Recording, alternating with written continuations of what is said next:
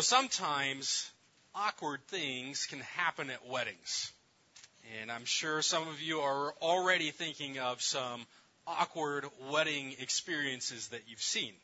For Heather and I, our wedding ceremony was nearly perfect to a T. And everybody said so until the ending of the reception.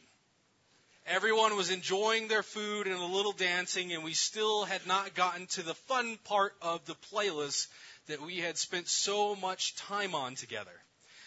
Well, we never got to that fun playlist. Family members started to make a little bit more space for people by packing up a few of the tables around the edge of the reception. It was just packing up to make some space. But guests noticed and thought that it was time to help pack up and leave. We were still planning to be around for at least another hour, enjoying our time with everyone. But due to the awkward misunderstanding about the tables, we found ourselves being rushed out the door a little early and leaving baggage at the church. Now, that wasn't as fun as the time I attended a wedding where everyone in attendance got food poisoning. Food had been prepared for the reception the day before, and instructions were given to family to let the food cool. But they failed to detail how to someone who wasn't an experienced cook. We all dug into some amazing pulled beef at the reception, and it tasted wonderful. But it had been left out to cool at room temperature on the kitchen counter all night. The perfect breeding ground for bacteria. The beef got its revenge on everyone from the bride and the groom to the distant cousins. It's a fun story to reflect on with all those friends and family. Weddings are times that we want to be memorable for a long time, but sometimes they could run into awkward snags. No matter how much planning you do, things just go wrong. Today we're going to look at John 2, 1 through 12, at the story of the wedding in Cana. And we'll see Jesus at the start of his ministry run into an awkward and unplanned wedding moment. It's in the midst of that mundane, awkward, everyday event that we will see Jesus reveal a glimpse of his glory. Today, the Gospel of John will show us that Jesus, the God of the universe, steps into the ordinary, into the awkward, into the average things of our lives, and reveals the weight of his glory. Let's look now at that average and ordinary and awkward moment that the Lord of glory revealed himself in at this wedding. Let's look at verse 1 of chapter 2. On the third day, there was a wedding at Cana in Galilee, and the mother of Jesus was there. Jesus also was invited to the wedding with his disciples. When the wine ran out, the mother of Jesus said to him, "They have no wine." So the scene is set at Cana at a wedding, and there is Jesus, his mother Mary, and the disciples. Now, because Mary, Jesus, and the disciples were all there, it would seem, we could give our best guess, that the wedding was either for a relative or for a close family friend. Now, scholars suggest that if this was so, Mary, culturally, would have had some type of responsibility for making sure that the food and the wine was all ready to go. She's maybe the aunt that was assigned to help get the reception organized. That is at least what seems to be hinted at here. Now, wedding festivities at that time in Israel typically lasted for an entire week. Now, if you can imagine planning one wedding day and all the stress that goes into that, try planning 3 to 7 days worth of events. Typically, the groom was the one financially responsible for the wedding, unlike our culture today, which traditionally puts the burden on the bride's family. If the wedding ran out of supplies at any point in the set course of days that it was planned for, it could culturally bring shame upon the bridegroom, upon the husband. Failing to deliver for this multi-day celebration could even suggest to the family and those in attendance that he wouldn't be able to take care of her as his wife. So not something you want to have happen. And so we can understand why Mary's a little bit concerned. It would seem she is looking out for the interests of a family member or a beloved friend. So where does she turn now that the supplies have run out? Trying to get some help. She turns to her son, Jesus. But what was she expecting? A miracle? Maybe. But from what we're told, it would seem this is the first time he's performed one in his earthly life. It hasn't happened before. She certainly knows that her son is significant, that he's the Messiah. After all, we're told when the angel told her the news of her pregnancy, she responded by storing up those things in her heart. And we even see her in Luke compose what we call Mary's Magnificat, a song of praise and rejoicing that the Lord has chosen her for her special role and for all that she knows that her son's going to do in the future. She knows that he is very significant. She knows that he's the Messiah. But she has yet to see him do a miracle. Now, Jesus is 30 years old at this point. He's an adult. Strange to think that I'm older than him now. And we haven't heard about Joseph since Jesus was a child. If Joseph had passed away, Mary was left a widow. That would have left Jesus as the primary provider for his family, providing for his mother and his siblings through the carpentry work that he learned from Joseph. And gosh, what a resourceful son to rely on. One who's always ready to help with anything you want and always does it to the best of his abilities. You could depend on that son to meet every family need that came up. But as we have already seen, as we've gone through the Gospel of John, a shift is taking place in the life of Jesus. And we will see his relationship with his family start to change a little bit. The time has come for him to begin his ministry, and his Father's will, his heavenly Father's will, is now being actively pursued and put into motion. It is taking priority over everything now. Something it would take his family and his followers some time to understand. But Mary, it would seem, used to relying on this son of hers, does what a widow in that time would do, and she turns to him knowing that he has only been resourceful and reliable and helpful in the past, looking for help to amend this awkward wedding situation. Verse 4 tells us, and Jesus said to her, "Woman, what does this have to do with me? My hour has not yet come." Now, unfortunately, the way this is phrased in English sounds a lot harsher than it actually is in the Greek language. Jesus uses a Semitic idiom, an idiom of Israel, of his culture, and idioms, if you ever stop and think about them, rarely ever translate into another language correctly.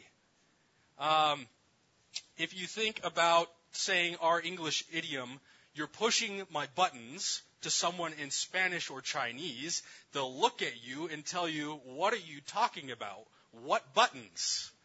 Or if you say, "You're the apple of my eye," they'll ask you, "Why does your eye have an apple? And why are you saying I'm the apple?" An idiom is a phrase that is unique or, it's unique to your culture and often doesn't translate well. The same is going on here with the idiom, te emoi kai soi. Or if we give it a very wooden, literal English translation, it would be, what to me and to you? What to me and to you?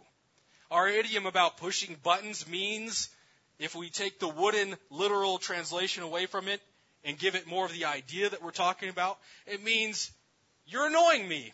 You're pushing my buttons. You're making me angry.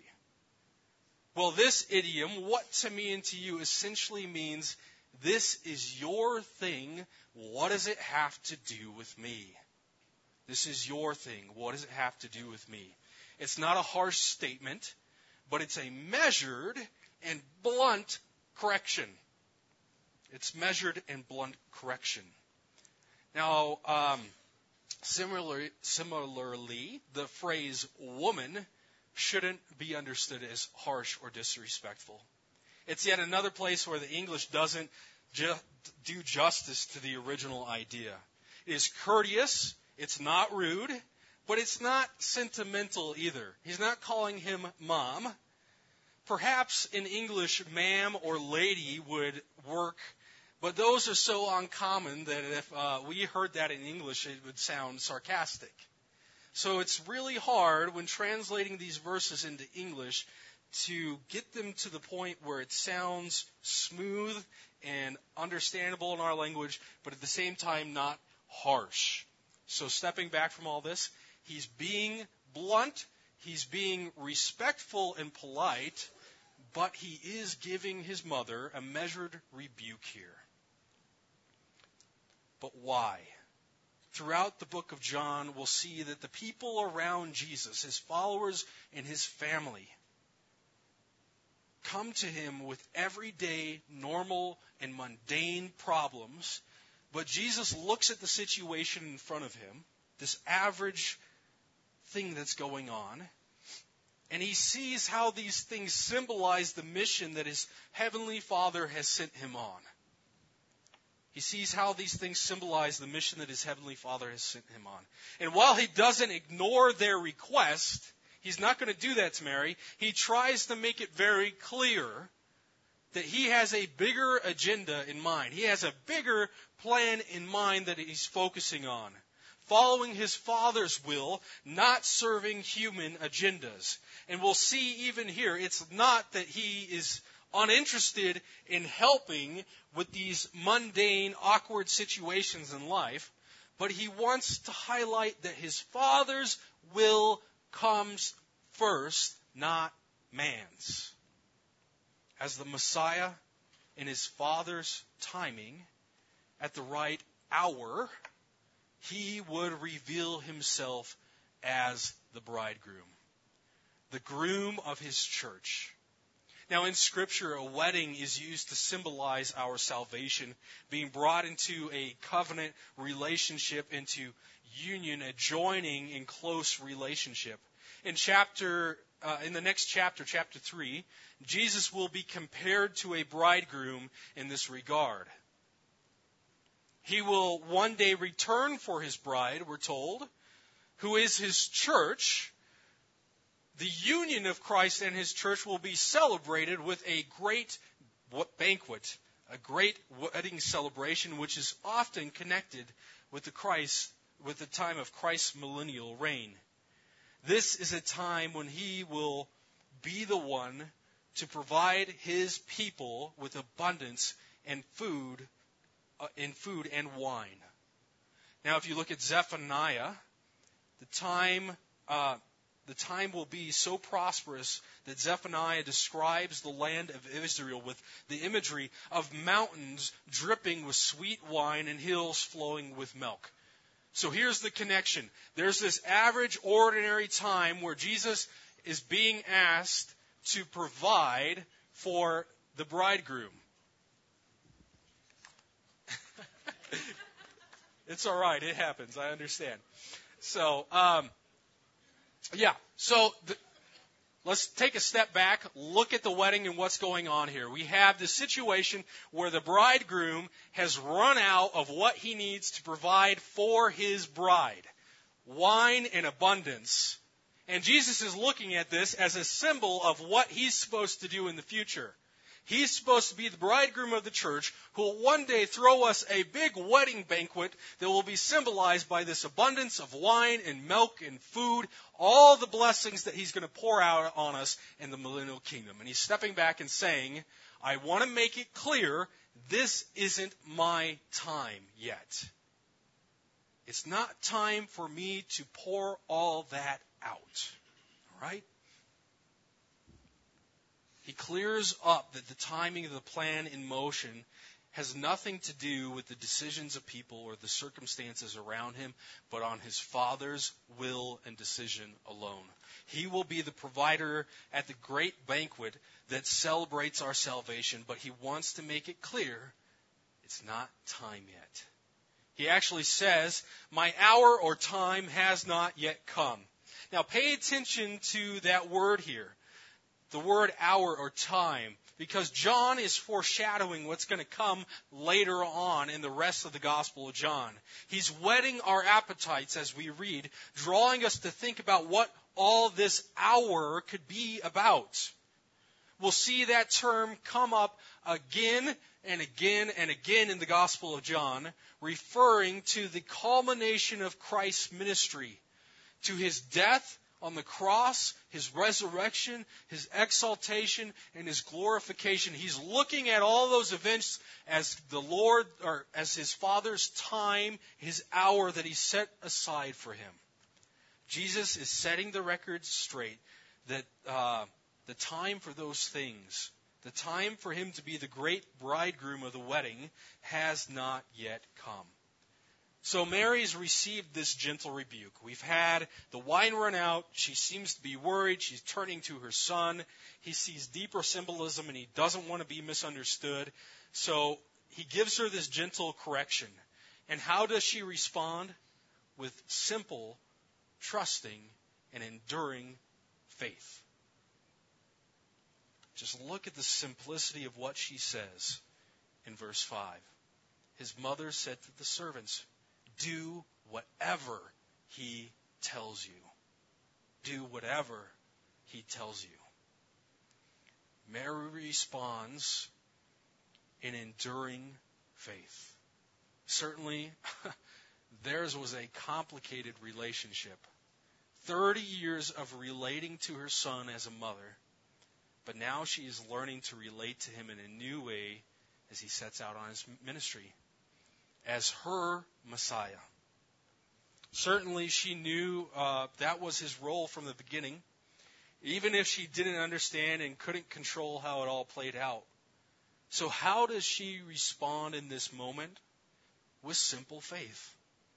And trusting that he knew what to do, and apparently knowing that he still cared about her everyday wedding situation. Verse 6 goes on. Now there were 6 stone jars there for the Jewish rites of purification, each holding 20 or 30 gallons. Jesus said to the servants, fill the jars with water, and they filled them up to the brim. And he said to them, now draw some out and take it to the master of the feast. So they took it. So Jesus points out these large jars of water that were there for Jewish purification rites at the wedding, each capable of holding something around 20 to 30 gallons each. So these big, big jars. And he instructs the servants to fill them up to the brim, then to bring them to the master of the feast. Now this would have been the guy who was likely acting as the master of ceremonies as well as the head waiter for the wedding reception. Now this all seems a bit odd and mysterious. What is he doing? Why is he asking them to bring this water to the master of the feast? Let's see what happens. Verse 9. When the master of the feast tasted the water, now become wine, and did not know where it came from, though the servants who had drawn the water knew, the master of the feast called the bridegroom and said to him, everyone serves the good wine first, And when people have drunk freely, then the poor wine. But you have kept the good wine until now. Water become wine. Jesus has not just performed some simple magic trick. He's altered the makeup of molecules themselves. And this is no ordinary wine. It's so good that the master of the feast goes to the bridegroom and comments on the fact that he thinks the bridegroom's been holding back on the guests, holding back the good wine until now. In other words, this isn't just your average wine. He's provided the superior wine. John goes on in verse 11 to say, this is the first of his signs. We'll see 6 more in the Gospel of John. This is the first of his signs Jesus did at Cana in Galilee and manifested his glory. So what does this teach us about Jesus? His glory. Jesus has given his disciples a glimpse into who he is. A glimpse of his glory that he would one day reveal abundantly to them. In this first sign, we see a few glimpses into that glory. First, we see him as the bridegroom. We see him as the bridegroom, the one who will one day be united to his bride, the church. That's us. Providing for us all that we could ever want. The imagery of a banquet provided by the Messiah shows us that one day he will pour out abundance upon his people, providing more than we could ever want. Or the imagery of Zephaniah, the mountains will drip with sweet wine and the hills will flow with milk. He will provide. Secondly, this sign reveals to us his power. Throughout John, we will see that Jesus is still fully God. He's still fully God, and that he still has all his power and glory and other divine attributes. He never surrenders them or gives them up. But his attributes are veiled. They are veiled. And while he has a weak human nature, he still possesses his omnipotence, his all-powerful nature. While yet human, he still has power over every aspect of creation and nature. Nothing is beyond his power. Now, if this confuses you, it should. It should. The incarnation of the eternal Son of God, taking on flesh in the name Jesus, should always blow us away and should leave us in awe. How can he be a weak human and all-powerful God at the same time? Throughout its history, the church has tried to maintain a careful balance and mystery that the Bible teaches us about Jesus. Christians everywhere at all times have maintained that Scripture teaches that Jesus is fully God, fully man, but he's one person, and his two natures are not separated into two people, but at the same time they're not confused and mixed together. Beyond this, we accept and embrace mystery, the mystery of his incarnation, with awe and worship. This is what Scripture teaches us. Fully God, fully man, one person, without separation or confusion. How that all works is supposed to be a mystery. Thirdly, this sign reveals that he is still the sovereign ruler over every part of creation. He is still the ruler over every part of creation. Not only does he have power over it, he rules it and can make any decision that he wants about it. He is not an elected official. He is not an elected official. He is King and Lord of the universe, It is his to do with as he pleases. And yes, while evil and brokenness and decay still affect the world around us, they do not remove his sovereign rule. But this sign points us to the day when he will no longer tolerate those problems, when everything will be visibly brought under his rule as king once again. No more rebellion, no more decay. He will not do away with the created world. He won't do that, but he will renew and improve it, doing with it as he pleases, just as he does with this wine. He is in charge of the entire universe, down to the smallest part of it. Fourth, this sign reveals his relationship to his Father. It reveals his relationship to his Father. And what is that exactly? He is here to do his Father's will. And this is another simple yet deep point of great mystery. Paul tells us in Philippians chapter 2 that though he was in the form of God, he did not count equality with God a thing to be grasped, but emptied himself by taking the form of a servant, being born in the likeness of men.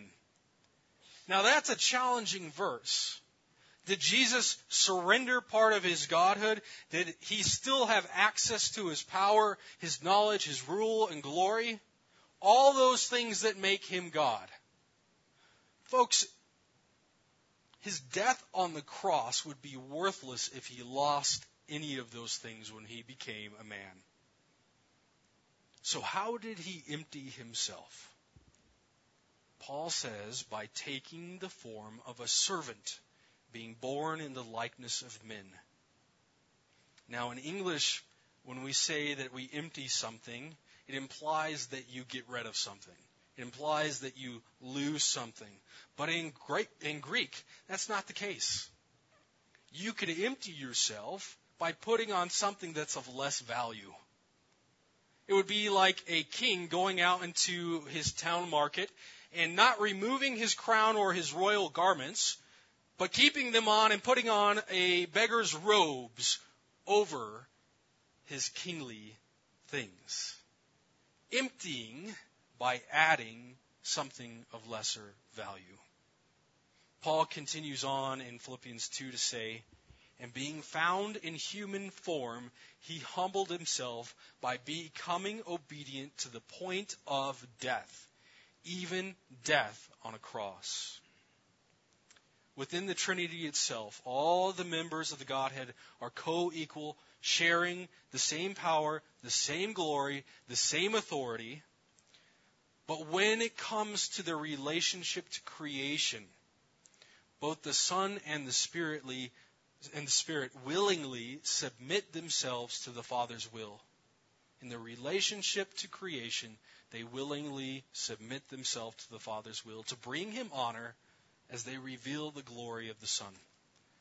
So lastly, what does this passage teach us about Jesus? Lastly, this is what John explicitly tells us that the disciples caught a glimpse of. His glory. His glory. His unequaled beauty, majesty, and power. All the wonder that makes him so unique and different from us. Now, the word glory in Scripture often carries the idea of having weight, of a person being so much more than others. And that is what the disciples are getting a glimpse of in this man at the wedding. A picture of how much more, how much better he is than anyone else. In Christ, the Father is revealing himself. And what is our response to be when we see the wonder of who Christ is? Verse 11 continues. And his disciples believed in him. After this, they went down to Capernaum with his mother and his brothers and his disciples. And they stayed there for a few days. So what's the response to his glory? They believed. They believed when they saw his glory. They had faith in him.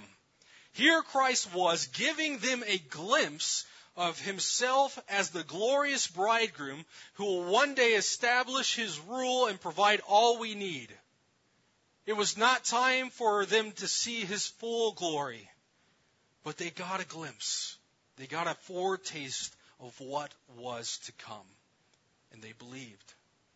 Just like Mary, the disciples knew enough to believe him. They did not know everything. They did not comprehend it all. But with a glimpse of the glory of the bridegroom, they knew truly and believed simply. Now it's interesting that John notes that his mother and brothers went with him and his disciples. Too often we kind of interpret Jesus' correction of his family to mean that they didn't have faith in him. We assume that Mary and the brothers didn't have faith in him. Yet as we have seen in this passage, it's Jesus who is distancing himself to make it clear that he's pursuing his Father's will, not his family's. That's what he pursues first and foremost. But while they didn't comprehend everything, they often misunderstood what was going on. We get small glimpses of his family's faith, such as Mary's response to the servants in this story. Now, from what Scripture and other early church accounts tell us, his family remained faithful. They believed in him, served, and led in the church, even to the point of giving up their lives for his name. His brother James, who led the church in Jerusalem, who wrote the Epistle of James, from what we're told from early accounts, was taken up to the roof of the temple and thrown off for believing in his brother. I believe I've even heard accounts of his great-nephews being brought before judges and governors to give account for their faith. His family believed in him. We've seen the revelation of Christ's glory to his family and his disciples today, an insight into what will come. And we've seen the simple response of faith from his mother and his disciples. Now this brings us to our application. Exercise a relentless, enduring, astonished faith in the glory of Christ, the bridegroom, the great bridegroom. Believe in the bridegroom. The disciples got a small glimpse of his glory through this sign. Whether or not we fully see or understand it, he is glorious. One day, a businessman had to travel to a small town meeting and invited his wife to come with him. She was excited about the trip until she learned her husband was going to be flown to the small town in a twin-engine Cessna plane. Am I saying that right? Cessna? I think so. Honey, I have decided not to go, she said. Why? Why not? I'm not going on a little bitty twin-engine Cessna, she said. Her husband smiled knowingly and said, Honey, your faith is too small. And she quipped, No, the plane is too small. The businessman really wanted his wife to go with him, so he canceled the Cessna and booked travel on a major airline. His wife went with him because, as she put it, her faith grew because the sign of the plane grew. The object of her faith, what she was believing in, determined how much faith she decided to have. Do we understand Christ's glory fully? No. But our faith should grow as we understand it more and more. As we see his glory and how amazing it is, our faith should increase. How do we put more faith, more belief in the bridegroom? How do we have deeper faith in his glory? You have to know the object of your faith more. There was a man one day whose wife was very ill. It was in the frontier days, and he had to get to a place that had medicine to save his wife's life. The only problem was that it was wintertime, and in order to get to the person with the medicine, he had to cross a lake. The lake had been iced over. His wife's life depended on it, so he had to get up and cross this cold lake that had now been covered with ice. And he was terrified. He was concerned that the ice would break. Scared to death, but spurred on by the love of his wife, he got down on his hands and his knees and inched along ever so carefully. All of a sudden, he felt a rumbling on the ice. And he was even more terrified. Maybe the ice was cracking. The rumbling got louder. It became thunderous. The man was living in terror. But as the noise got closer, he looked up behind him and saw a man driving a team of horses across the ice. The horses pulled a carriage that was loaded with a bunch of boxes, and it just went thundering across the ice. All of a sudden, the man stood up, started walking, and then running. All of a sudden, this man that was full of fear became full of confidence. He learned something about the ice. He learned that if it could hold a team of horses thundering across it, it could certainly hold him. If you want to have deeper faith in God, then spend time with people who are riding with God with a team of horses. People who show you and remind you of how glorious He is. Read books by authors that help you better understand the weight of Christ's glory in Scripture. Let the faith of others increase your faith. And that's what John is doing here, isn't he? He's providing real accounts of people who caught a glimpse of the weightiness of Christ, of His glory. We weren't there to see these miraculous signs, but we know so much more about His glory than His disciples and Mary did in this moment. But they still believed. Exercise a relentless, enduring, astonished faith in the glory of Christ, the bridegroom. Believe in the bridegroom. Today we've been challenged by the faith and belief of the disciples and Mary as they caught a glimpse of the glory of Christ. Are you catching those glimpses of Him? Put yourself around people, books, anything else that helps you to get a glimpse of His glory. As you see the weight of His glory more, let your faith grow deeper. Believe in the bridegroom. Let me pray.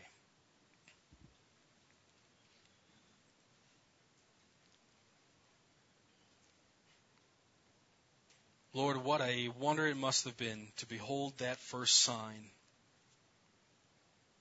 in such an ordinary and mundane situation. To see your Son so concerned with putting your will first, but still seeking to serve and to love. Lord, I pray that we would just get a glimpse as we continue on through John into the glory of Christ, that would overwhelm our hearts and our minds, and that it would increase our faith, that we'd believe more in the bridegroom who will one day come back for us and will provide more than we could ever need. Pray this in the name of Jesus. Amen.